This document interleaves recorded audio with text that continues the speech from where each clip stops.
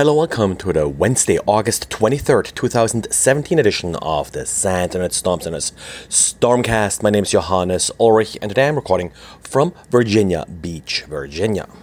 Russian forensics company StormCast, that has made a name for itself with the analysis of, for example, iPhones and iCloud data, has released a new feature that allows investigators to retrieve a copy of the Apple keychain from iCloud backups.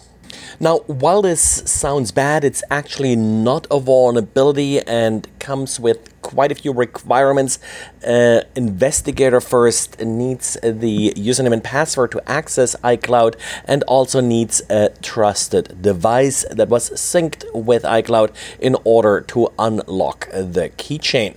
Also, iOS and OS X will not store the keychain with iCloud unless a two-factor authentication is enabled. Well, what this really means is that you have to be careful with your iCloud credentials if you do store your keychain within iCloud. That should be obvious in some way. That's true for any kind of password manager that does store credentials in the cloud. The security of these credentials is pretty much always linked to the security of the passphrase that you use to authenticate.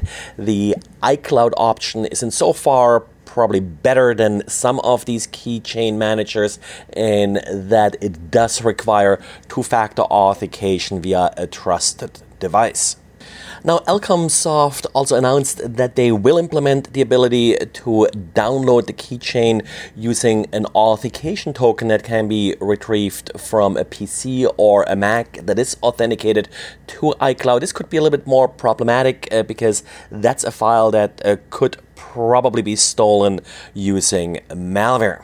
Another issue, of course, with all of these cloud-based password managers is that the user has little visibility in who is accessing their keychain using the cloud backup. There are typically no easy accessible logs for the end user. Now, one of the interesting new privacy threats that is associated with increasing home automation is the ability of many of these devices to map rooms.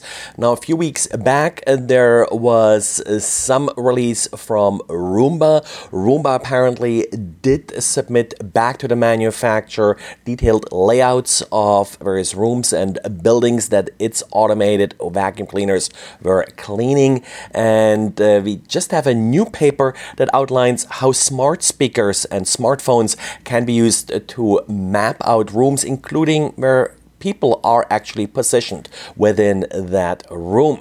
The way this works is that the smart speaker is tricked into playing essentially music with specific tones superimposed to this music, and a smartphone anywhere in the room is then picking up reflections from these very specific frequencies. So it's sort of an echolocation principle that is being used here to map out two-dimensionally a room, and apparently is able to identify multiple individuals within the room and how they're moving around in the room and where they are located. Of course, techniques like this are sometimes used by smart speakers, for example, to adjust themselves in order to optimize the sound emission for a particular room geometry. And then, of course, with the smart vacuum cleaners, that data is also used in order to make them more efficient. Now, the smart speaker system actually had some limited success even locating individuals behind walls and at some distance behind the particular wall, separating the speaker from the individual. And when it comes to phishing and malicious content, I often have mentioned new generic top-level domains as a favorite hangout for this kind of activity. Netcraft has an interesting twist on it, how the .fish and .phishing generic top-level domains are actually used at times to host phishing sites, and in the latest case that was observed by Netcraft, actually right on the homepage of the particular site, parser.fish was an actual website dedicated to host malicious phishing content.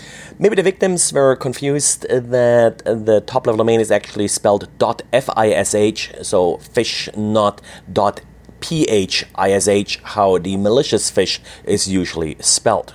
Well, and that's it for today. So thanks again for listening, and talk to you again tomorrow.